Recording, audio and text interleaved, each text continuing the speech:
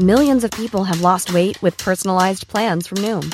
Like Evan, who can't stand salads and still lost 50 pounds. Salads generally for most people are the easy button, right? For me, that wasn't an option. I never really was a salad guy. That's just not who I am. But Noom worked for me. Get your personalized plan today at Noom.com. Real Noom user compensated to provide their story. In 4 weeks, the typical Noom user can expect to lose 1 to 2 pounds per week. Individual results may vary. I'm Sandra, and I'm just the professional your small business was looking for. But you didn't hire me because you didn't use LinkedIn Jobs. LinkedIn has professionals you can't find anywhere else, including those who aren't actively looking for a new job, but might be open to the perfect role, like me. In a given month, over 70% of LinkedIn users don't visit other leading job sites. So if you're not looking on LinkedIn, you'll miss out on great candidates like Sandra. Start hiring professionals like a professional. Post your free job on linkedin.com/people today. It's How Do We Fix It with Richard and Jim. The Brooklyn Example, Reviving Our Cities, Kay Heimowitz. In New York City, we are known to be one of the hardest places to build anything. We've only increased the available residential space by about 1.7%. The city controller did a study recently, and he found something like 6,000 rules and regulations geared towards small businesses. Well, wouldn't you throw up your hands at a certain point?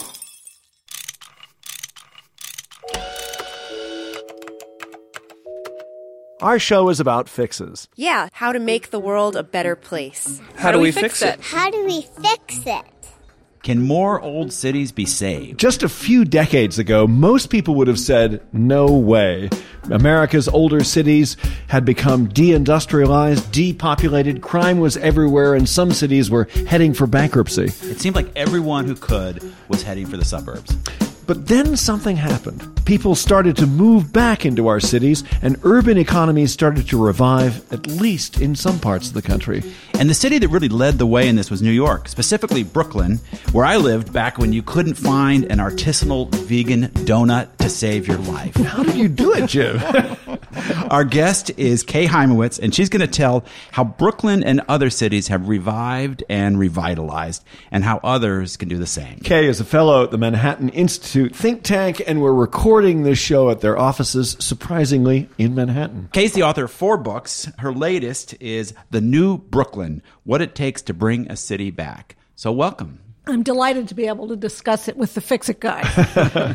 So I mentioned that I lived in one of those neighborhoods, actually many of those neighborhoods of Brooklyn back in the 80s when it was a little scarier and certainly less hipsterized, less gentrified than today. But you also had an experience like that, and you moved to Park Slope, which was one of the pioneers in what back then was a new word, gentrification. Right.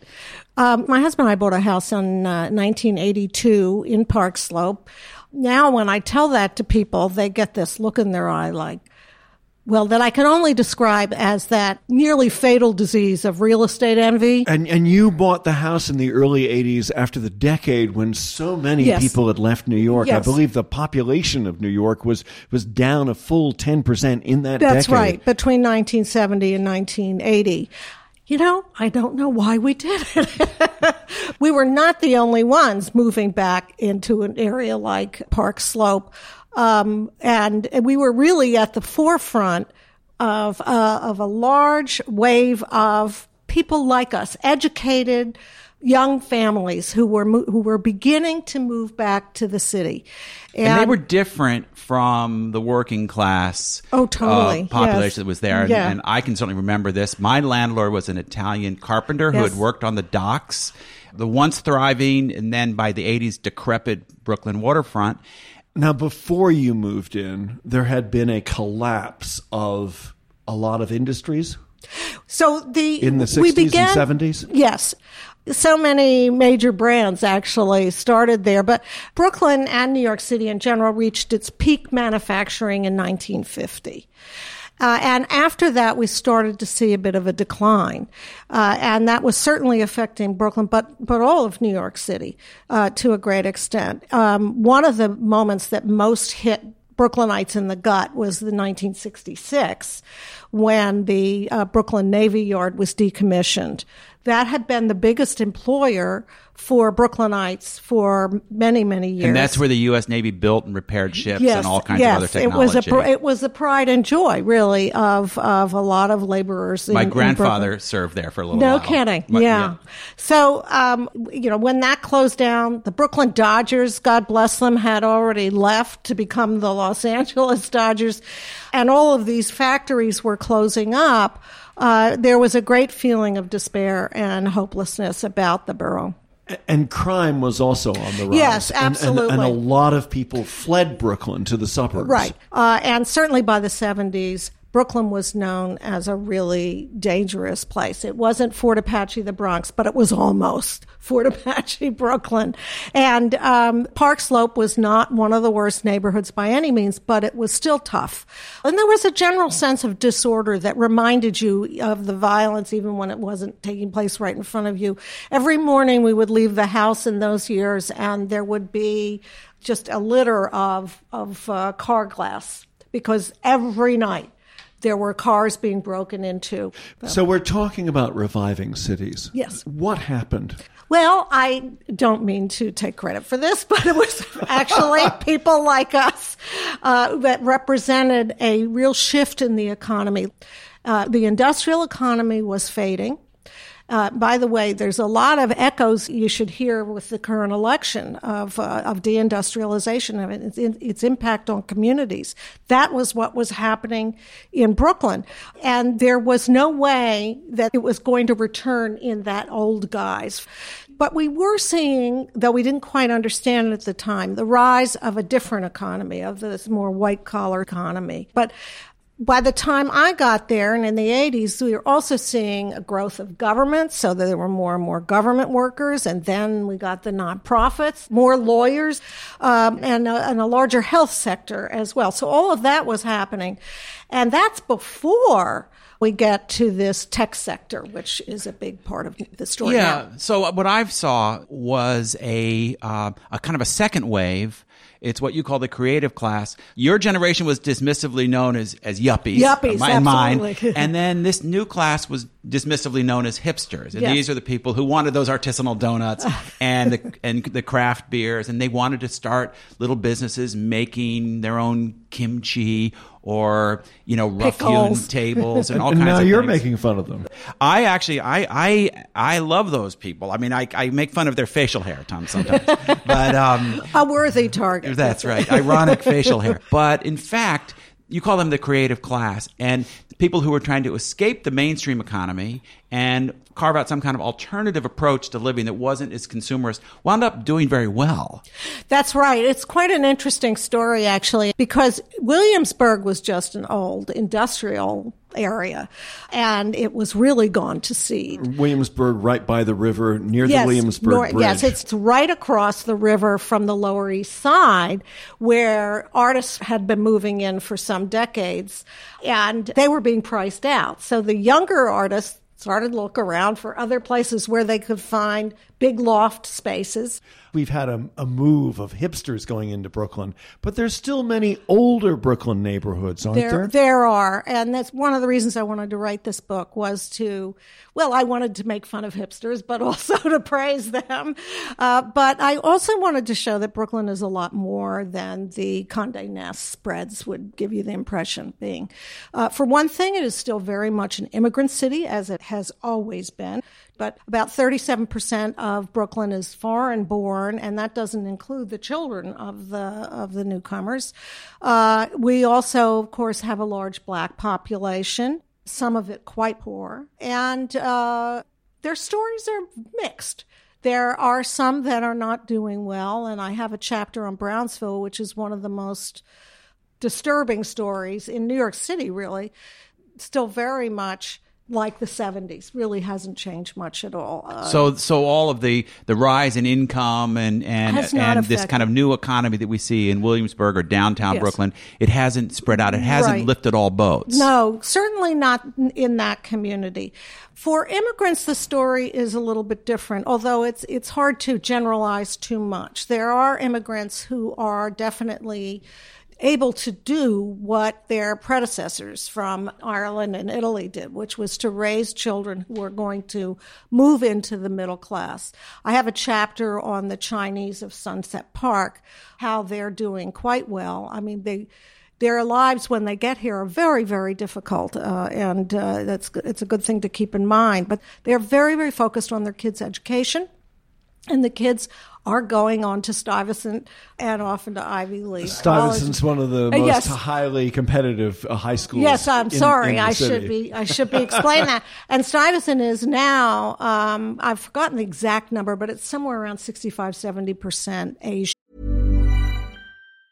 Hey, it's Ryan Reynolds, and I'm here with Keith, co-star of my upcoming film, If, only in theaters May 17th. Do you want to tell people the big news?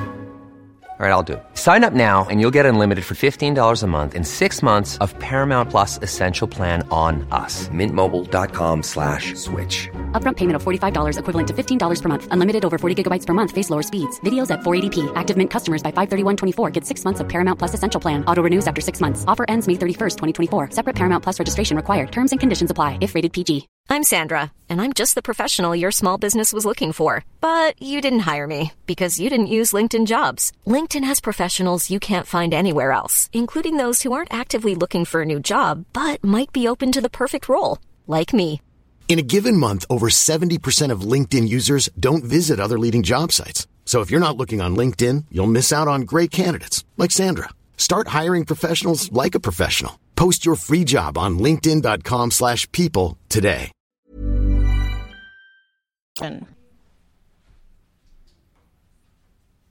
This is How Do We Fix It? We're speaking with Kay Heimowitz about reviving cities. It's hard to generalize, but let's take some of what we've heard about Brooklyn and move towards the future and some of the lessons that come from the revitalization of Brooklyn and how they might apply to other parts of the country. One thing to keep in mind is that the cities that are doing well, and this is not just in the United States, cities like Amsterdam, cities like London, they are doing well because they've been able to attract this educated class. This creative class. This creative and professional class who are creating the jobs, creating the new businesses, which in many cases lead to jobs for the immigrants we talked about earlier. So the people who make the artisanal pickles, they still need somebody to load the artisanal pickle truck, right? Yes. Yeah, but true. Also immigrants create a lot of jobs too, and a lot of businesses. It isn't just well-educated people coming in from other parts of the country. Very, very important point. They do. They tend to be more mom and pop businesses, but no question about it. So it's areas where you see a lot of immigrants and a lot of this new creative class where you're going to see a revival of businesses. Now, those people are attracted to areas where they can be among themselves, where they can feed off each other's energy and innovations. And that has worked very well for Brooklyn, almost too well, as anybody who's tried to buy a house or rent an apartment will be able to tell you. But a city maybe needs a little bit of a critical mass. Yes, I think so. To attract those people. Is that what you're saying? I think so. One of the keys to for any city now is getting your tech elite. It so happens that the tech business is no longer its own niche. Every industry needs tech people who are trained in tech. So cities have the advantage of not just worrying about luring a Google complex. Right. They don't need to do that. Well, let me ask you a difficult question, because many smaller cities, especially in the industrial Midwest or the formerly industrial Midwest, went for Donald Trump. Yes. They are symbols of despair. How are those cities going to turn themselves around? Right.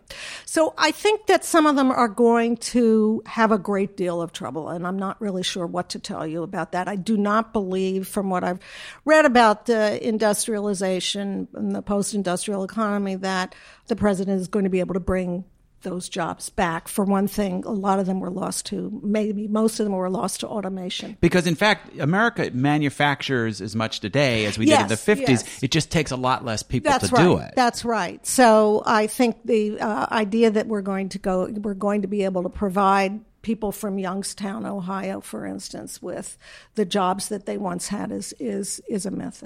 But you do talk about some things that a city can do Yes. to help encourage these new kinds of businesses, various types of incubators and things like that. Right. So now, I look at how Brooklyn did it, and a lot of this was almost grassroots. Some of it was central planning, but a lot of it was grassroots, where people saw an opportunity. So at the Brooklyn Law School, for instance, they realized that there was a tech community developing in downtown Brooklyn. So they started to train more of their young lawyers to go into that field, and they set up a clinic, which is an incubator also for new business people. You see the same thing at Pratt Institute. So yes, take advantage of your education institutions. Or even your hospitals. And your hospitals.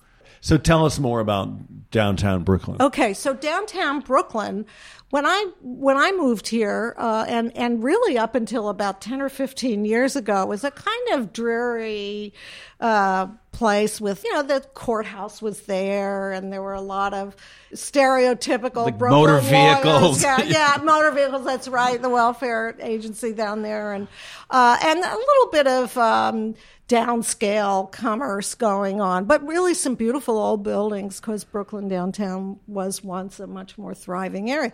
And somewhere around 15 years ago, the mayor and some of the powers that be in Brooklyn got together and started to think about rezoning and trying to lure in more businesses.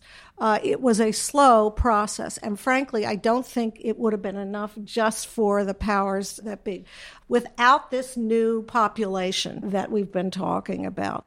So one thing that's kind of a hallmark of hipster economy is this love of old things, repurposing old industrial spaces. But that's also something that cities can encourage. Absolutely. Tell us about the Brooklyn Navy Yard. Yeah, well, that's a fascinating story. The Brooklyn Navy Yard, as we said earlier, was one of the primary employers, and one that went way, way, way back. The Brooklyn Navy Yard closed down, big employer in the 1960s? In 1966.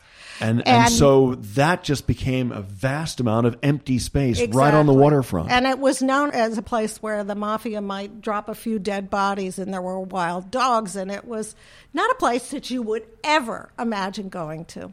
This was partly a top-down decision to try to put some money in renovating. So there was some city investment in improving the infrastructure. Absolutely. Important city investment. And it's become spiffier and spiffier. One thing that made all of this possible was public transportation. Yes. Relatively speaking, New York has very good public transportation compared to most American cities. Right. So in writing this book, I think the one thing that just became so crystal clear to me that a lot of people already knew, but I didn't, was just how important the subway system was to the growth of the city and to the growth, in particular, of Brooklyn.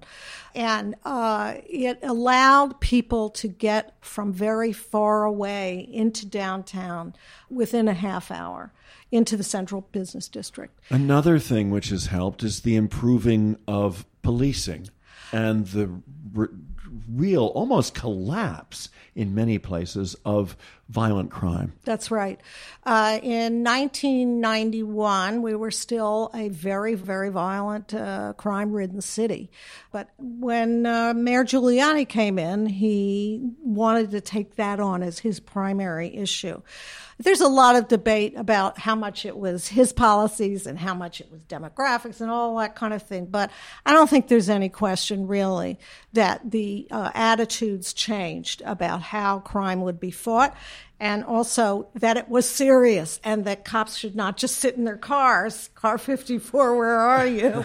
And they should get out and be more proactive in their policing. And part of the community.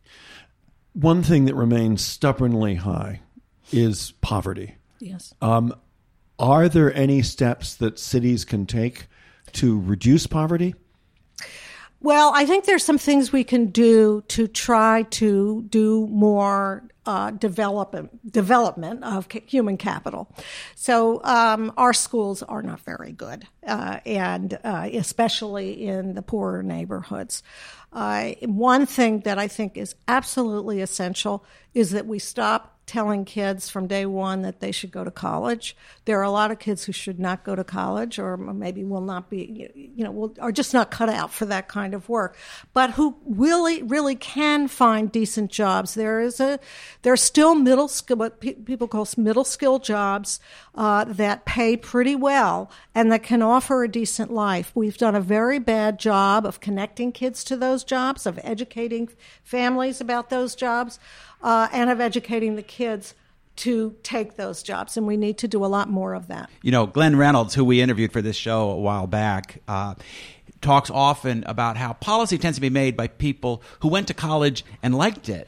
So we tend to think that that's the solution for everybody to get in the middle class. It is really important for so many people. I mean, I have met so many people who are elevator repairmen. They make a lot more than journalists, most of the journalists I know in New York. Yeah. And these are good, steady jobs that can't get outsourced. Right. And that are really vital to keeping the city running. The biggest escalator out of poverty is creating more jobs. Yes. And one of the problems that is faced in many cities, and especially in New York, is how difficult it is to start a business. The certification process in many fields is very complex, and there are many hoops that small businesses, new entrepreneurs have to go through. It's almost as if the city is saying, we don't really want you to start a business. Right. So this is a major reform that any city can engage in. In New York City, we are known to be one of the hardest places to build anything. Anybody who was keeping up with the Second Avenue subway saga knows that it's very difficult and horribly expensive to build in New York, worse than probably any place in the world. But also hard to start a small business, and very hard to start a small business. The city controller did a study recently, and he found something like 6,000 rules and regulations geared towards small businesses. Well, wouldn't you throw up your hands at a certain point? One thing that you are also saying is that in many cases, public-private partnerships can help, because government may be out of touch with the need of businesses, but on the other hand, businesses need better infrastructure to start and to prosper and thrive. I think that's right. I think that's the story of the Navy Yard, which is becoming a real powerhouse in Brooklyn for job creation. I want to come back to a little on policy. We're talking about solutions. You talk about housing.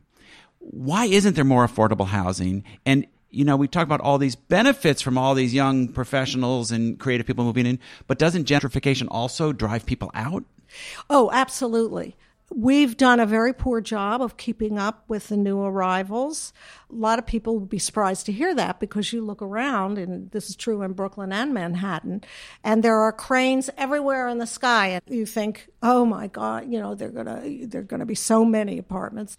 We've only increased the available residential space by about 1.7%.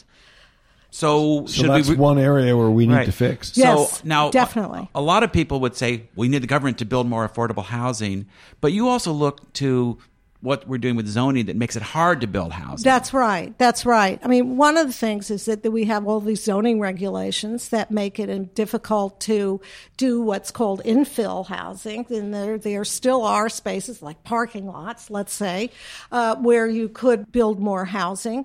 And also there are height restrictions, which are, I think, dubious at times. Look, we need to be able to keep a sense of history.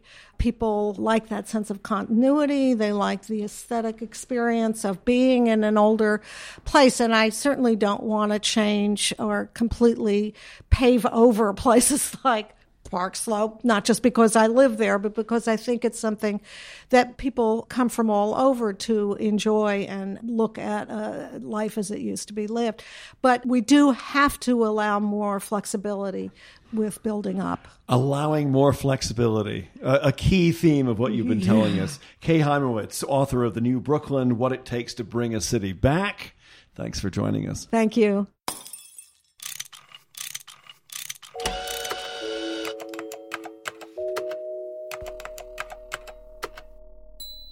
So, Jim, for me, 3 things emerged from this interview with Kay Hymowitz. Balance, respect, communication. Balance between public and private institutions, crucial for helping to develop cities. Respect for different types of people. Don't vilify that real estate broker. He or she may have a new way to use an abandoned building. It's happened many times in New York. And communication between different types of people. And between, for instance, hospitals and business, so that you can develop new sectors of the economy and grow jobs. Yeah, we didn't get into tons of detail on that because of time, but these incubators, but also training programs. Hospitals can set up partnerships to train some of the workers that they need. Businesses can work with universities. There's a lot of institutions in cities that can be harnessed to make new opportunities. And that can also, not all the incubator spirit means a bunch of tech geniuses, clustering together in an old warehouse. It can also be other types of more traditional businesses that are encouraged and training that's encouraged. So there's been a lot of that in the history of Brooklyn. Now, something that we may not agree with, but I think that there needs to be some initiatives for affordable housing. On the one hand, yes, make some of the zoning regulations more flexible within reason, but also make sure that there are some parts of these big new buildings that are built that are for low-income and moderate-income residents. But as she pointed out, the best is the enemy of the good. You can make these affordable housing requirements so onerous. This stuff just doesn't get built. And remember, but there has to be, again, a balance. But when a developer makes a building for a bunch of rich jerks, that means they're not getting smaller apartments that then become more available for other people. I mean, markets do work even in overcrowded cities where everything's way too expensive. Even building more luxury housing does help keep the prices from rising as fast as other kinds of housing. It may not be enough, but don't assume that housing for rich people is taking housing away from poor people. It is still an improvement in the total housing stock.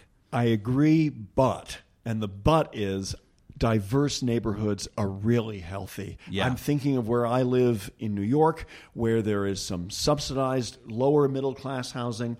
There's a public housing project a couple of blocks away, and there's housing for rich people and then more middle class people. And it's a wonderful, vibrant thing. And sometimes it needs a nudge from the government to do that. Yeah, maybe so. But you have to show me that this is going to work everywhere. A lot of times that's translated in just restricting development, and when you have cities that desperately need new housing, otherwise everybody suffers. Okay, I'm not sure I'm totally on board with you on that, but something I heard from Barry Lewis, the architectural historian, who said, New York has always been reinventing itself every 10 years. There's been so much creative destruction, and that's very important for the future of any city. You can't constantly hang on to the past because it'll atrophy. And as she made this very important point, when you try to preserve the past, you often are preserving it primarily for the benefit of rich people. This is what's happened in San Francisco. We all love those classic San Francisco streets, but who lives in those houses? Billionaires. Those aren't available to middle-class people anymore. So we allowed our natural nostalgic feelings to completely change the economy of that city. Now, I don't want to see a bunch of just wall-to-wall high-rises either, but as you said, balance. There ought to be some middle path. And the middle path for us is to get out of here before we're staying on the air too long. It's How Do We Fix It? I'm Jim Meigs. I'm Richard Davies. Our producer's Miranda Schaefer. Our intern, Julia Lewis. And the music is by Lou Stravinsky. And we are produced by Davies Content. We make digital audio for companies and nonprofits.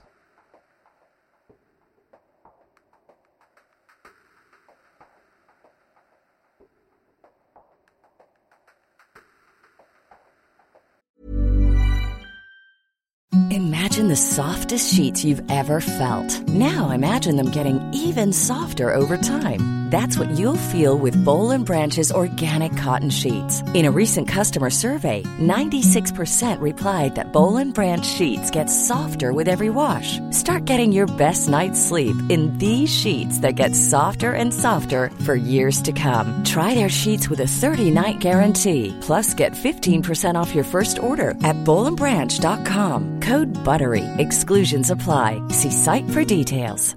Even when we're on a budget, we still deserve nice things. Quince is a place to scoop up stunning high-end goods for 50 to 80% less than similar brands. They have buttery soft cashmere sweaters starting at $50, luxurious Italian leather bags, and so much more. Plus, Quince only works with factories that use safe, ethical, and responsible manufacturing. Get the high-end goods you'll love without the high price tag with Quince. Go to quince.com/style for free shipping and 365-day returns.